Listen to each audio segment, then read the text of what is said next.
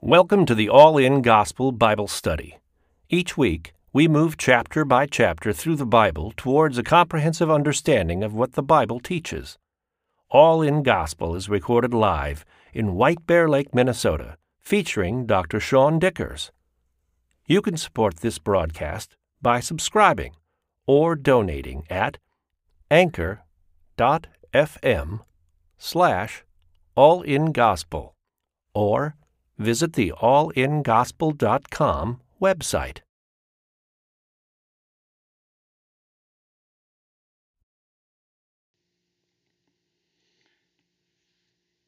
Chapter 16. So, for context, we just got out of all that uncleanness stuff. You know, I saw my dad was in the stream right now, and I have to tell this story before we dig into this because it reminds me of discharges and uncleanness when you're a kid and having to teach kids about it. When I was a kid, we had this blue felt like 70s chair that was in our living room, and whenever we watched TV as a family, I would sit in that chair. And as a kid, nobody had taught me that it was unclean to take my boogers and instead of getting up and washing my hands or cleaning them, I would just kind of reach behind the chair and wipe them on the wall in the living room. And I remember one time my mom was rearranging the living room and she pulled the chair away from the wall. And the living room was painted like a light blue, but along the wall behind this chair, there was an inch thick strip that had turned green from the yellow that had been pasted onto it. It was disgusting. And my mom goes, "Oh, who would do this kind of thing?" And I remember just hiding. I ran to my room and kept private, thinking no one would notice that it was me. And as I grew up, I realized my mom had to know it was me. And she washed the wall and she cleaned it up like a good, Jewish culture tradition. We clean that stuff up. We just don't leave it around for people because anyone who touches it would be unclean too. But I was just thinking of discharge and training your children, and for me that was there. I learned as I grew up, by the way, that when you do have to pick your nose, you put it in other places. You don't just leave it on the wall for your mom to clean up later. That's holy and that's better because why would I want to make her ceremonially unclean? So now that you have that story, let's get into Leviticus 16. This is the good stuff. This is the middle of Leviticus, and I think, some people think Leviticus is just one of those books you just blast through. It was on chapter 16 that I realized I love this book. I love everything it teaches about how to be holy, how to get close to God, how to be with God. That sort of thing is amazing and beautiful and wonderful. So here's the Day of Atonement. Get ready for this. After all the unclean stuff happens, now is the operative word. Now we can move on. And that's exactly what happens. Now we get to the Lord speaking to Moses after the death of the two sons of Aaron. See how we're just picking up where we left off here? After we've dealt with that two sons thing and how they were unclean, and they died because they were unclean coming into the tabernacle area, when they offered profane fire before the Lord and died, and the Lord said to Moses, tell Aaron, your brother, not to come at just any time into the holy place inside the veil before the mercy seat, which is on the ark, lest he die. For I'll appear in a cloud above the mercy seat. So no human gets to just walk into the presence of God. You don't get to do that. There's some symbolic things, and there's this time once a year, the Day of Atonement, when you're going to get to come into that area and you're going to get to make atonement there. So this is really a reminder that this isn't Aaron's temple. The high priest doesn't control this temple or this tabernacle. God controls the tabernacle. I think that's an important thing for America today to understand. When we worship God, the God of the universe, right? Yahweh, Almighty, we don't determine the terms in which we get to have that relationship with God. God determines the terms, and God has laid those terms out through a progressive revelation in the Word of God, and we don't get to invent that. Aren't you glad that we don't worship a human-made religion that has emptiness at the other end? We worship in a God-made religious set of practices that has eternal life at the end of it. And I love that idea. So, in chapter 10, they were struck down for offering this profane fire. And we get to see that God will enforce his own rules, and he will make that happen. So only the high priest will get to do this. Without a sacrifice, there's no remission of sin. That's God's prescription. That's God's way that he's set up. It's not a human way. So one question is, are you okay with God being God? Are you okay with God being in charge? Theologically, this isn't a tough concept, right? This is something a five-year-old can understand. Do you accept the idea that God says to come into my presence, there needs to be a sacrifice for your sins? There needs to be atonement, or it doesn't happen, right? And if you're okay with that idea that you serve a God that actually has a will and actually has a way that he wants to do things, then you can start to move forward in a faithful walk with God and with Christ. So there's a transition here from the sacrifices in chapters 1 through 7 to walking consecrated or separated from the world, chapters 8 through 15, and now you get this day of purity. After chapter 16, you're going to get back to more laws for purity, chapters 17 through 26, and then in chapter 27, you're going to get this addendum on sacrifices in Leviticus. And if you haven't guessed already, the entire book of Leviticus is in chiastic form. Sacrifices on the outside, walking in purity, and in the middle is this chapter we're going to do right now, chapter 16, the Day of Atonement. That's what it's all about. So the priests need to be pure to make this happen. They're going to offer sacrifice for the nation. Jewish people call this Yom Kippur. This is the big day, the great day, the day of purity. And it's right in the middle of this chapter, in the standalone chapter in the middle of Leviticus. So we have this thing bookended on either side. This is the appointed time when the high priest goes into the Holy of Holies, the presence of God, the covering of the mercy seat over the law that we all have to follow. And it happens one day a year, the great day on the Jewish calendar, Yom Kippur. Verse 3. And Aaron shall come into the holy place with the blood of a young bull as a sin offering and of a ram as a burnt offering. And he shall put the holy tunic and the linen trousers on his body. He shall put the holy linen tunic and the linen trousers on his body. And he shall be girded with a linen sash and with a linen turban that he shall be attired. These are holy garments. But they're not the holy garments we talked about before, right? That had gems on them and a holiness to the Lord thing. There's a glory and a majesty to the high priest. But in this day, the high priest humbles themselves and all they're going to wear is linen, right? They're going to just strip it down to those basic, humble clothings. The clothings of a working person, right? The clothings that are pure and white, but they're not ornamental, they're not glorious, and they're not majestic. That's what the high priest is going to come before the Lord on this day. He's going to come humbly. And he shall wash his body in water and put them on. And if you don't get the significance of washing in water, look at the last chapter, chapter 15, that we just got done talking about, right? And he shall take from the congregation of the children of Israel 2 kids of the goats as a sin offering and 1 ram as a burnt offering. The 2 kids of the goats as a sin offering. The 2 goats are one offering. And we'll come back to that, but it takes 2 goats to do the full imagery that God wants to paint with this picture he's gonna put together. He's offering for himself in verse 3 and verse 6, and in verse 5 he's also offering for the congregation. This is a special day, right? This is the day that the high priest is going to make these offerings and do this. The garments from Exodus 28 are gone, just the simple white linens. And on this day, the heavenly glory and the mantle just get set aside. And they're going to wash completely on this day. Normally, washing is just the feet, right? And if you just wash the feet and the hands, you're ceremonially cleaned. You don't have to get fully undressed. But on this day, the priest is going to wash completely and take a full bath. The 2 kids of the goat offering are going to come. They're going to be there. Verse 6, Aaron shall offer the bull as a sin offering, which is for himself, and make atonement for himself and his house. Even the high priest has to admit humbly and take a bath that he has the biggest sacrifices needed. If you're in the ministry, looking at your own need for sacrifice is probably more important than any of the people you're going to serve or help, right? And if I look at people that are studying the Bible on a Sunday evening, you're probably in the ministry in some way. You're probably serving the Lord somehow. Start with yourself. And even the high priest of Israel had to have an entire bull for his sacrifice. And he shows everyone his own sin before the people. So he has to humbly admit this kind of need for sacrifice in front of everyone. Compared to the Egyptian religions they just got done with, where the priests puffed themselves up, this is amazing.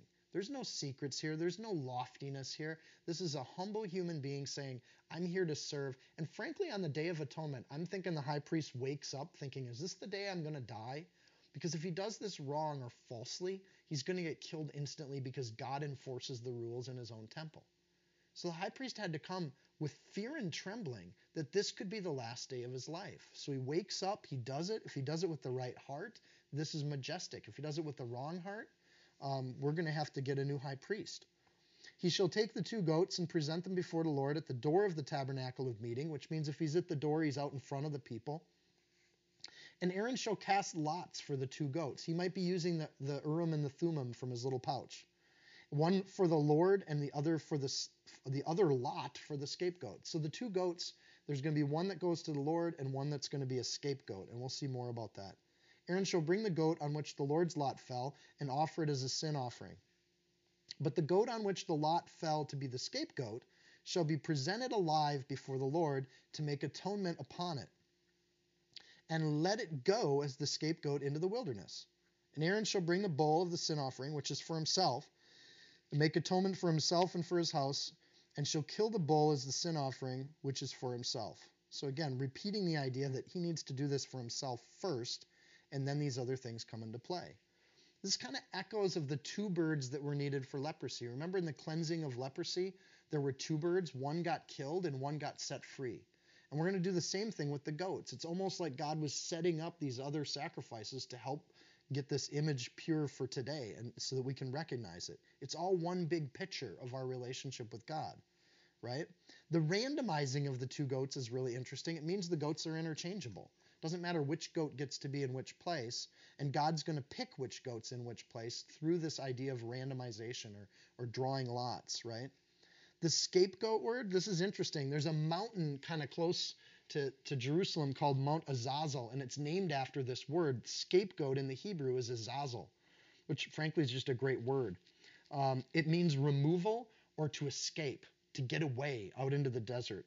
So Mount Azazel is a place where it kind of became a place traditionally. As Israel got bigger and bigger, it was harder and harder to get a goat out into the wilderness. Because you could bring a goat outside the city and it would just randomly walk its way back into the city. A lot like sin. You can try to get it out of your life, and if you don't get it far enough away, it's just going to come right back into your life, right?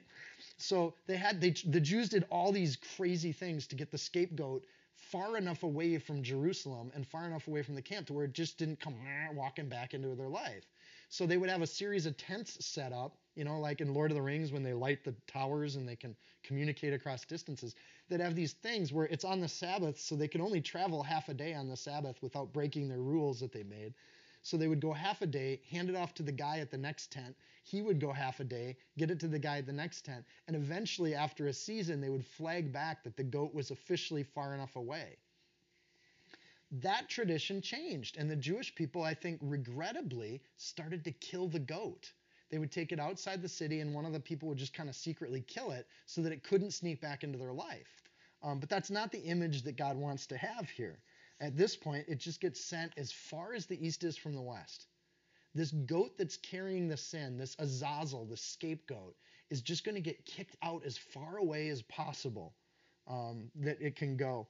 Verse 12, then he shall take a censer full of burning coals from the fire, from the altar before the Lord, and that altar is the bronze altar, the atonement altar. And so they're going to take fire from there, which God lit, remember? With his hands full of sweet incense, beaten fine, and bring it inside the veil. Inside the veil, you've got leathers and linens that insulate this place. It's quiet. It's a small room with a golden ark in the middle. And when he goes inside the veil, the first time he goes inside the veil, he's bringing this incense. Verse 13, he shall put the incense on the fire before the Lord, and that the cloud of incense may cover the mercy seat that's on the testimony, lest he die. That lest he die is, again, why the high priest would wake up, hoping he remembers how to do this right. It's been a year, right? So that little room just gets filled with a cloud of incense. And incense is kind of this image of prayer. Again, the altar is an image of atonement. The Lord is an image of the Lord. And you get this idea of that the prayer and the atonement before the Lord is how it all starts out. Praying for forgiveness. Lord, atone for our sins as a nation. Atone for my sins as a high priest. And the first thing I'm going to do when I come before the Lord is recognize humbly and pray for the atonement of sin. That becomes the first and the foremost thing that you do when you come before the Lord. When any human wants to come before the Lord, they should likewise come with prayer and supplication for atonement for their sins. That hasn't changed in the new covenant under Jesus Christ. The people on this day then would be all outside the tabernacle. When the priest goes walking in, they're laying bets on if he's coming out or not, but they're all outside in the courtyard praying for him too. Forgive his sins, forgive our sins. The whole nation should be doing this on Yom Kippur. They should be striking themselves with this thought that we're sinners and we need forgiveness. Verse 14. He shall take some of the blood and sprinkle it with his finger on the mercy seat. On the east side, before the mercy seat, he shall sprinkle some of the blood with his finger 7 times, just kind of splashing it. This is the second time he enters the holy veil. You know, the incense stuff is taken care of. He gets some of this blood. He sprinkles it on the altar. And he does this for the people. And he goes in a third time. And he makes atonement for all the people. Right? The second time he's doing it for himself from the bull, and now he's going to do it from that first goat. So he shall make atonement for the holy place because of the uncleanness of the children of Israel, because of their transgressions for all their sins. So he shall do for the tabernacle of meeting which remains among them in the midst of their uncleanness. So after 5 chapters of clean and unclean, we see in this sentence, it's kind of embedded right there, which remains among them in the midst of their uncleanness. Humans, you can't through works become clean. If you didn't get that from the last 5 chapters, you're missing something. There's simply sum total no way to be clean. Maybe the food chapter, like we can eat kosher, maybe those rules, which is maybe why the Jewish people really focused on how to eat, is because you get this sense of I can do that if I try hard enough. But man, you get to the last chapter, chapter 15, there's no way you can stop that stuff. You can't through works become clean, so God's going to do this in the midst of their uncleanness. We're going to have this sacrificial system. The sin against God, the transgression against each other, and for the tabernacle even needs this atonement. So the tabernacle is going to get the atonement, this thing that humans built, right? The sin that's going to be there. Sin is against God. Transgressions are against other people. All of this coming together. You think from God's view on the people right now and what they're praying for. It had to be in some ways beautiful because here's a people praying for atonement. In other ways, the God's view is he looks at these people and they all have spiritual leprosy. They all have uncleanness, right? And in this sense, God's going to take that and there's going to be this blood is covering that up. And what God's going to see is a people who wants to give sacrifice to be in a relationship with him. There's nothing holy about the tent or the temple because it needs the blood sprinkled on it. The only thing that's holy here is the Lord. The only thing that will become holy and make us holy is the living water that comes from the Lord. There shall be no man in the tabernacle of meeting when he goes in to make atonement in the holy place until he comes out, that he may make atonement for himself. This is the high priest, for his household and for all the assembly of Israel. Verse 18, and he shall go out to the altar that is before the Lord and make atonement for it. And shall take some of the blood of the bull and some of the blood of the goat and put it on the horns of the altar all around. And then he shall sprinkle some of the blood on it with his finger 7 times, cleanse it and consecrate it from the uncleanness of the children of Israel. So the first goat is going to atone for the people in a proper sacrifice, the place, the blood, the covering from the inside out. The mercy seat all the way out to the altar of atonement is going to be atoned for once a year, 1 day a year. And the whole thing is covered with the life, the blood of this goat. 1 goat saves millions of people, right? It only takes 1 sacrifice in God's eyes to atone for nations worth of people. In the same sense, when Jesus dies, 1 sacrifice is going to atone for the world, right? And from God's eyes, that works. It's not about how many things get sacrificed. Solomon, I think, was just sacrificing thousands of animals. It's not about that.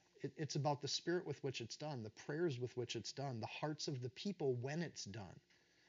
Verse 20, and when he has made an end of atoning for the holy place, the tabernacle of meeting and the altar, he shall bring in the live goat.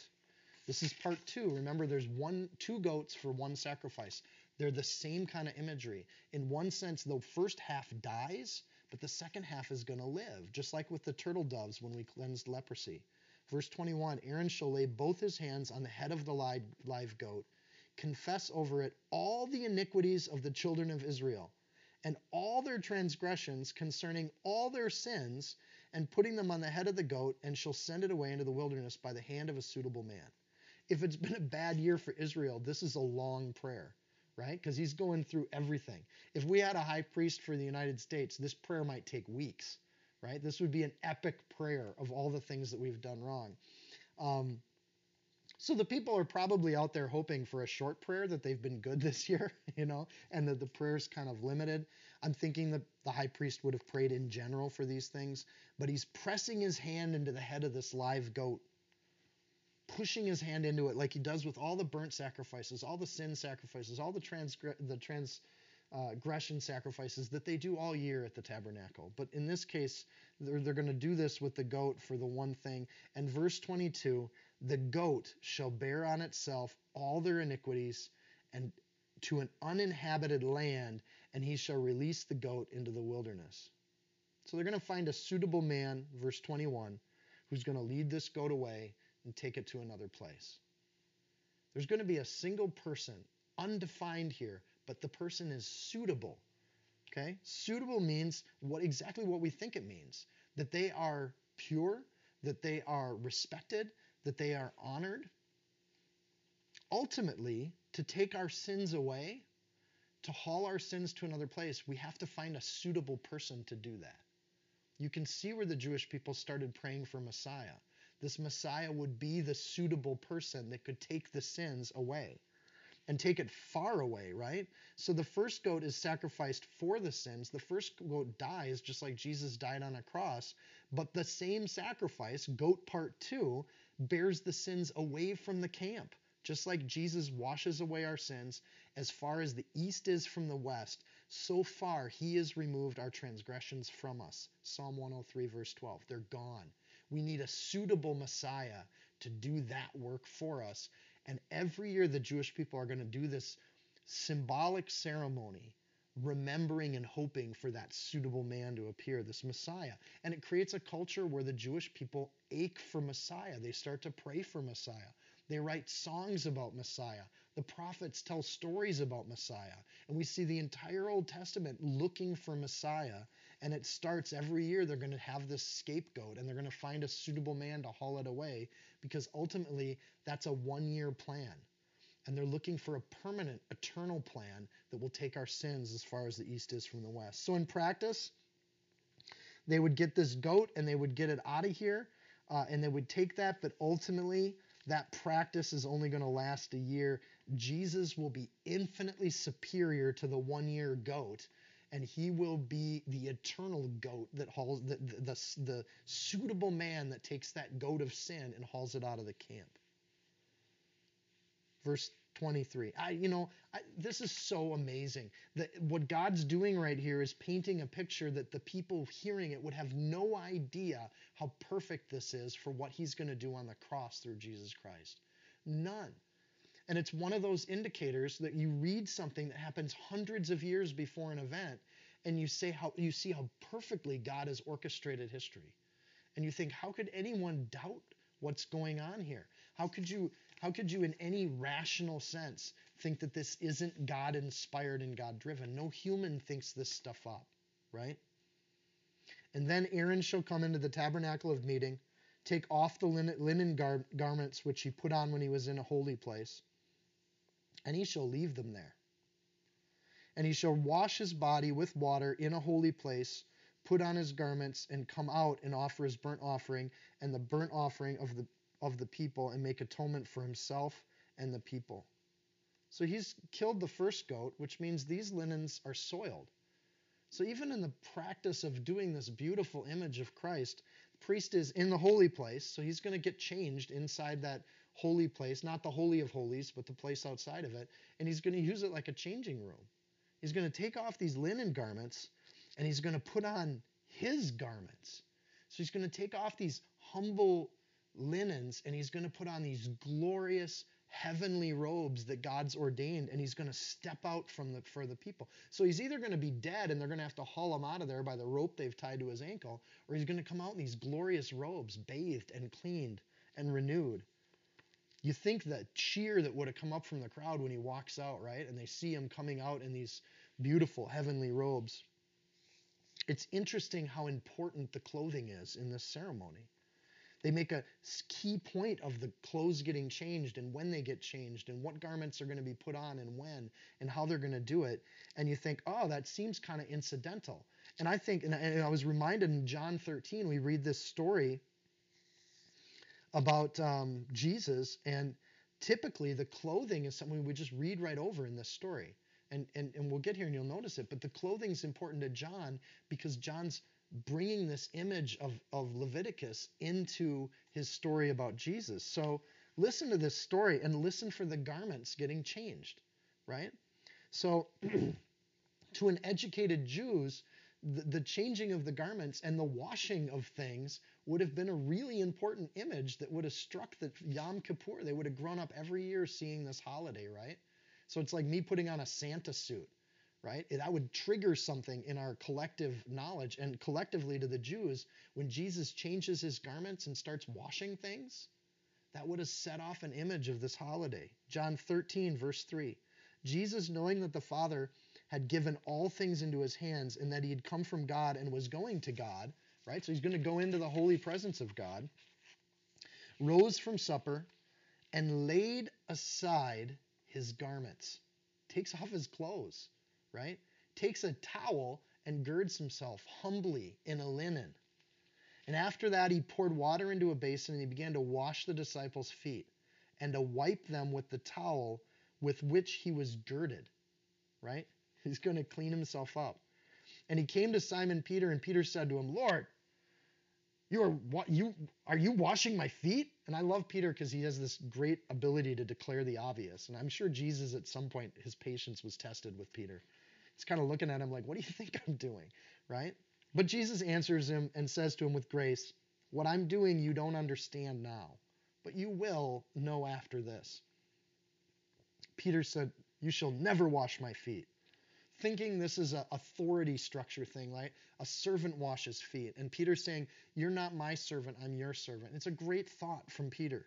You shall never wash my feet. And Jesus answers him, if I don't wash you, you'll have no part of me, right? This is echoes of Exodus 30, verse 20. You shall do it my way or die, right? This is something where, Aaron's sons figured this out. If God doesn't wash them, they're not worthy of his presence. And Jesus is saying, I have to do this. This isn't the act of a servant. This is the act of your God. I'm going to cleanse you and wash you. And Simon Peter says to him, I think he kind of gets it, Lord, don't just wash my feet. Wash my hands and my head too. Let's do the whole 9 yards. Wash all of me. So Peter, goes to extremes. And Jesus says to him, he who is bathed needs only wash his feet, but is completely clean. And you are clean, but not all of you. Jesus goes to what's a ceremonial definition of clean. Exodus 30, verse 19, you just wash your hands and feet and you're clean all over. And if they washed their hands before their meal, like they should have, the only thing that needed to be washed was their feet. Ceremonially, this is how priests would prepare to do their work. Jesus is making a holy priesthood. And I think Peter gets this. All the disciples start to get it right now because he changed his garments. Because he came humbly before them and he started to wash their feet. But we often read over the garments part. Verse 11, back in John, for he knew he would betray him and therefore he said, you're not all clean. It's kind of a commentary. They're talking about Judas. Verse 12, so when he had washed their feet, taken his garments, and he sat down again and said to them, do you know what I've done to you? So notice that at the end of the story, he puts back on his garments, right? Just like the high priest puts back on his robes and gets back to his normal thing. Yeah, what's he done to them? He's just made them into a holy priesthood by the rules of Leviticus 16. He's followed the process. He even changed his clothes to do the washing that needed to be done. So he's the high priest and he's making the kafar. The kafar is the Hebrew word for atonement or covering. He's making kafar for all the people. And the garments are a significant religious ceremonial symbol of this happening, right? I want to go back to that verse at the end of this section that says he comes out and offers his burnt offering and the burnt offering of the people and make atonement for himself and for the people. You notice how the language there translated into English is still kind of weird, and I'm reading from New King James Version, verse 24. Put on his garments, come out and offer his burnt offering and the burnt offering of the people, and make atonement for himself and for the people. The reason that's worded a little bit awkwardly is that it's kind of an interesting sentence in the Hebrew. Come out is yatzah, and offer, asah, his burnt offering, olah, and the burnt offering, the same word, olah, and the people, to make atonement, kafar, for himself and for his people, So if you read this in the Hebrew, it's yatzah, asah, olah, olah, kafar, The conjunctions that get added in there for the English to kind of make sense in English aren't in the Hebrew. The Hebrew has a lot of those conjunctions through how they write the different words, and they get added, and therefore the jots and the tittles on the words make a big difference because they show connections between the words. Yatzah, asah, olah, olah, kafar, can be translated the way it's translated, and it's a perfectly legit translation, what I just read. But in the Hebrew, it could also legitimately be translated like this. He'll put on his garments and come out and offer himself as a burnt offering, an offering for all the people, a covering or an atonement for all the people. It could be read as a messianic sentence. And in fact, when Jesus does what he does, that might be the better translation, even though it would be really awkward in the English to write it that way in Leviticus. Yatzah, asah, olah, olah, kafar, Jesus puts on his garments. He comes out from the Lord's Supper, right? Comes out from this moment with his disciples, and he offers himself as a burnt offering, an offering for everyone, and it's a covering or atonement for everyone. Jesus becomes the atonement sacrifice. That's a powerful sentence if you found it in the New Testament. It's an amazingly powerful sentence in the Old Testament because it predicts that there will be a person that takes the place of the goat. Stunning.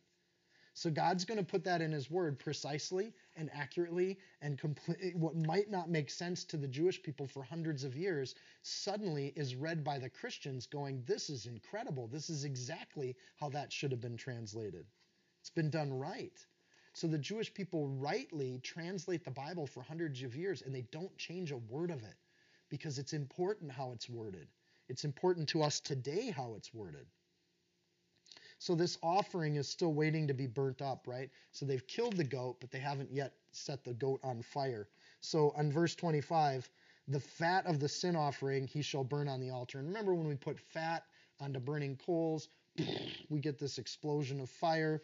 It's a show. It's amazing. So the priest walks out in his robes and bam, the fire lights up. This is time to celebrate. And he, verse 26, who released the goat as the scapegoat, shall wash his clothes and bathe his body in water, and afterwards may come into the camp.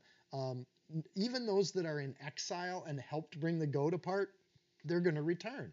The suitable man will come back to the camp. Unlike chapter 15, where you had to wait till evening after you washed, there's no waiting here. They get to immediately return to the camp. They just wash and they come back to the camp. No waiting time, no wait till evening.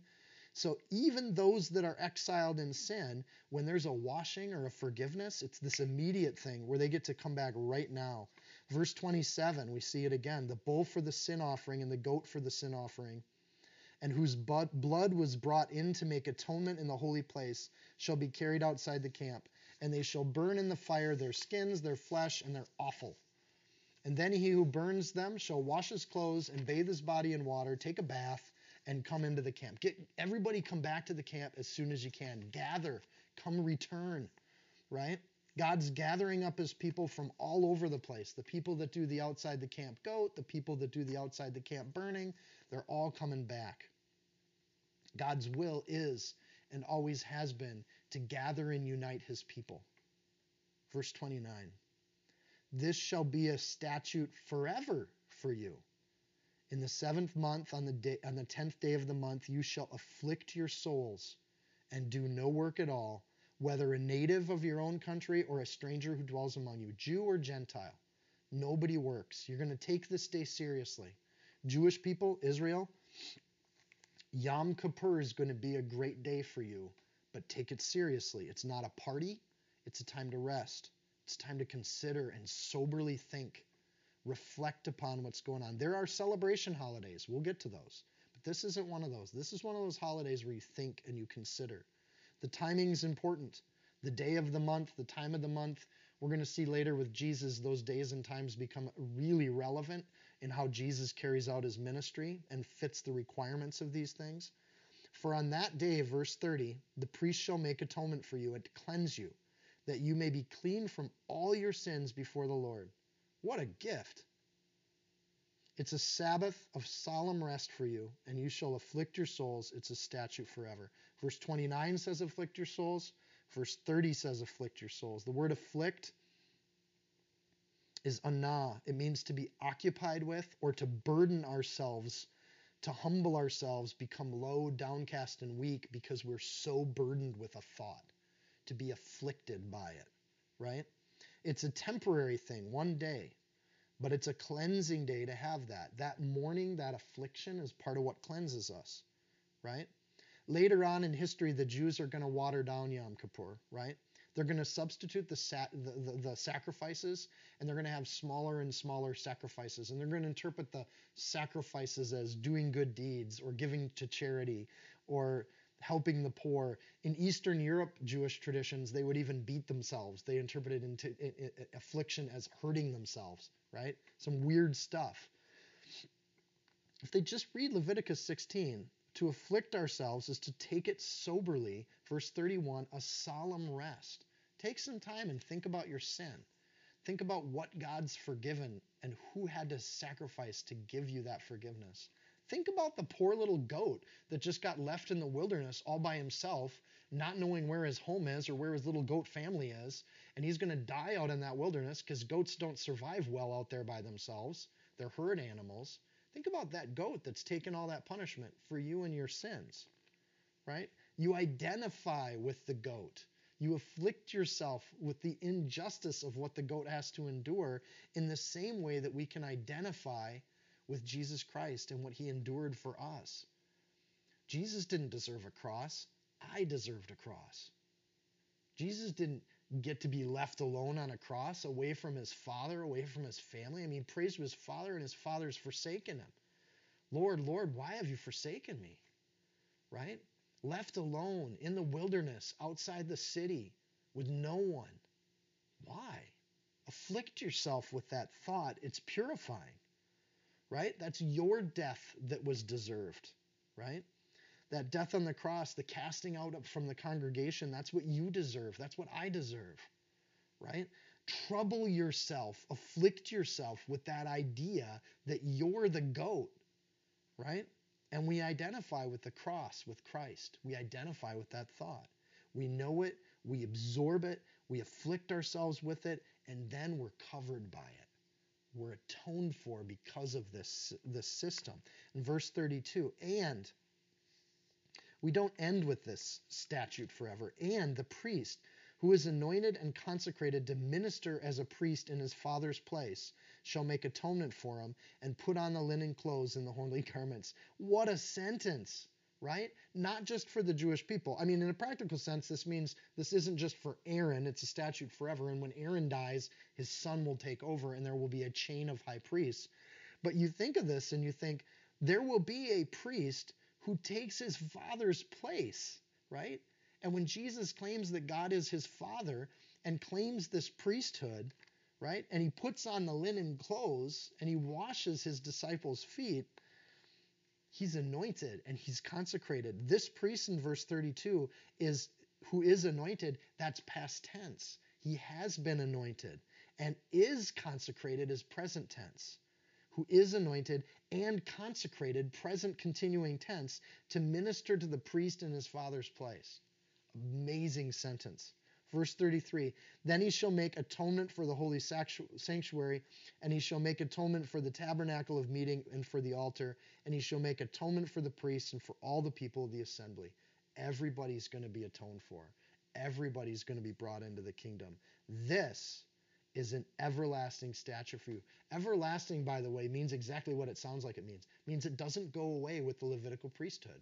What we're reading in chapter 16, these symbols will become real with Jesus Christ. So some of these things are things that'll go away after the Mosaic priesthood goes away. But some of these things, this idea of atonement, this idea of a sacrifice that purifies all and brings people into the assembly, that idea goes everlasting. It even goes past the church age that we're in right now. This goes through all of eternity. It's an everlasting statute for you to make atonement for the children of Israel for their sins once a year. So this is a summary, verses 32 through 34, summarizes these key important points. 1, in verse 34, this isn't just for Aaron, it's an eternal role for the high priests, right? And then it keeps going when we look at like how this works with the priesthood later. Hebrews 9 kind of wrestles with this a little bit. I want to read you a passage from Hebrews 9. Listen to it in light of Leviticus 16. Hebrews 9, verse 6. Now when these things had been thus prepared, the priests always went into the first part of the tabernacle performing the services. But in the second part, the high priest went in once a year. That Holy of Holies is the second part of the tabernacle. Not without blood, which he offered for himself and for his people's sins committed in ignorance. The Holy Spirit indicating this, that the way into the holiest of all was not yet made manifest while the tabernacle was still standing.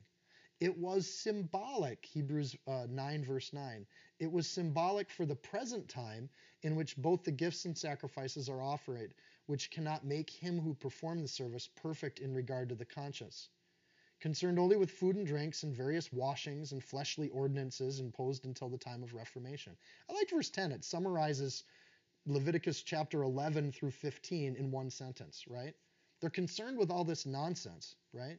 This stuff until the time where it's been reformed. And then verse 11, Hebrews 9, verse 11. But Christ came as high priest of the good things to come, with the greater and more perfect tabernacle, not made with hands, that is not of this creation. Christ makes a new tabernacle, a new way to get to the Holy of Holies, to get to the presence of God through Christ as the high priest, the mediator. There can only be one person that goes in to this place, and that's Christ. We're brought into the presence of God through Christ and in Christ. Only one person can do it. They'll be humble, right? They will wash the people and wash themselves. That singular person represents the one person who makes the atonement for all. It's not permanent. That's the other kind of summary concept we get out of these last few verses in Leviticus. It happens once a year. What we're talking about here is not a permanent thing. It only lasts for a year. So that eternal statute that will go on forever and ever has to be redone every year. That doesn't sound very eternal. It sounds like an oxymoron. But that's because they're going to do it once a year as a reminder of the fact that this is just a symbol. And in Hebrews 9, verse 9, that's what the writer's pointing out. This is a symbolic system. But Christ comes as a high priest and fulfills that system. Now it's everlasting for Christians to do this. I think that Yom Kippur for Christians is kind of substituted by Easter. Easter is when we have this day of sober reflection, this day of fasting, right? Where we consider Christ's death and then, thankfully, his resurrection, right? Hebrews goes on, and I'm going to read from chapter 10, previously saying, sacrifice and offering, burnt offerings and offerings for sin, you did not desire, nor had pleasure in them, which are offered according to the law. Then he said, behold, I've come to you to do your will, O God. He takes away the first, that he may establish the second. He takes away the Mosaic tradition so he can establish the Jesus Christ tradition. By that we will have been sanctified through the offering of the body of Jesus Christ once and for all. Not just 1 year, but for every year. And every priest stands ministering daily and offering repeatedly the same sacrifices which never take away sins. But this man, Jesus, after he offered one sacrifice for sins forever, sits down at the right hand of God. That's what makes Jesus different than the other high priests, right? He gives a sacrifice. He goes on to sit with God. And from that time, waiting till his enemies are made his footstool, For by one offering he's perfected forever an eternal statute those who are being sanctified. But the Holy Spirit also witnesses to us.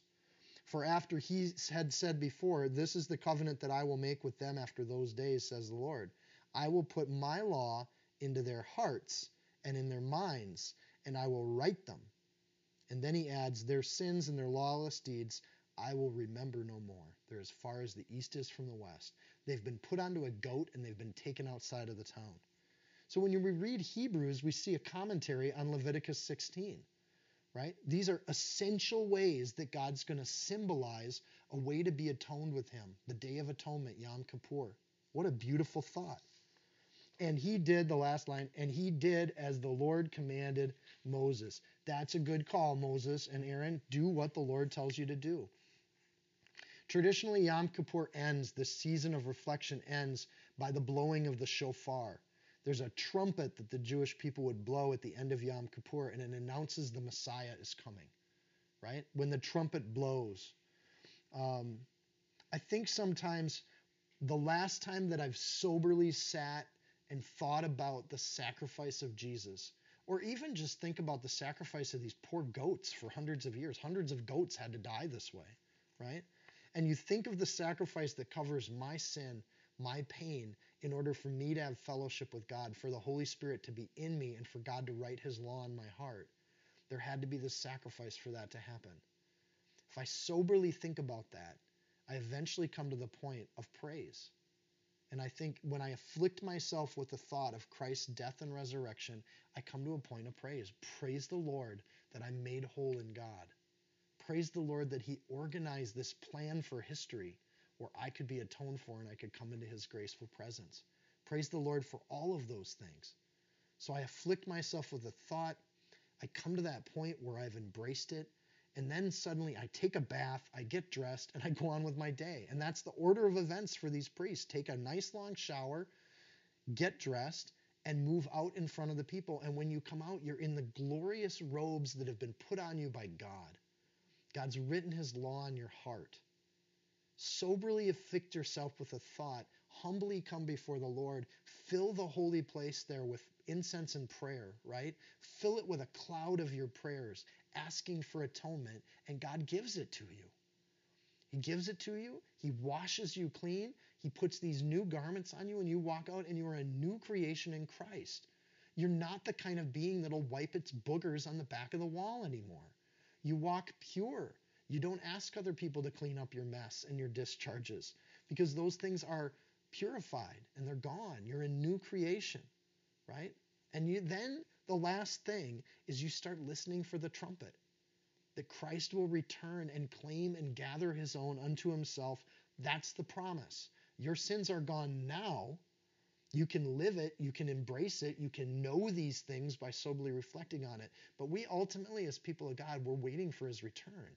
We're waiting for the trumpet to blow, because Christ said and promised he would return. And as that promise was made, and it will be kept, as he's made every other promise and kept it to date, why doubt that that will happen? So we know our God because we've been imprinted and sealed with the image of God on us, right? Ephesians 1.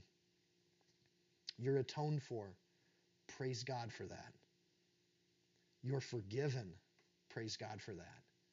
And there's a high priest that will go into the presence of God and atone for you and cover your sins, so that the law has a mercy seat over it, that the law doesn't punish you. Legally it should, but you're covered with the blood of Jesus Christ and you're atoned for. The Jewish people had to see that priest walk out of that tabernacle and have a similar feeling of praise. Praise the Lord. The priest didn't die. The priest is still alive. The priest has returned from what could have been an eternal death. And he's risen out of that tabernacle and he's saved us. In the same way, Christ does the same thing. He died on a cross, and there's 3 days where his people are dreading our high priest could be dead. He went into the presence of God and he's just dead. And what do? And Peter's running away from little girls. He's so, devastated by this moment, right? But then Jesus rises from the dead. He is clothed in glory and majesty. He goes into the presence of God and tells his disciples for weeks, I'm going to prepare a place for you and bring you in and gather you together in this place. And the trumpets will blow. And I'll come back like a thief in the night, and I'll gather my people unto myself. That's the hope of Jesus Christ. And I think it's super neat, wonderful, that hundreds of years before Jesus, in the book of Leviticus in chapter 16, we set up this tradition that gives us this beautiful image that we can carry with us. In Jesus' name, let's pray. Dear Lord and King, I just miss my brothers and sisters on Sunday night Bible study. Lord, may your Spirit help connect us even over digital places. Lord, I just pray that you'll keep everyone healthy, that you will bless us and bless this nation and bless our planet, Lord. You promised that at the end of days there would be wars and rumors of wars, that there would be pestilence, that there would be plagues. And Lord, we see that, and we know that with each round of these things, we're getting closer and closer to that day when you're going to return. May our reaction not be one of fear. May our reaction be one of hope, because we're listening for your trumpet. And as your people set aside, Lord, that soberly consider our sin and trust that your promises are true, as you've promised that we are atoned for. Lord, we just put our whole life on that promise, and we give it to you. Our lives aren't worth too much. So we give what we have, and whatever they're worth, Lord, we offer them over to you. And we just want to do that with reverence and with humility and with consideration, Lord.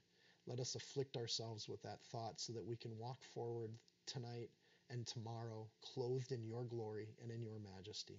May your living water cleanse us and purify us and run through us to give hope and life and grace to each person we run into.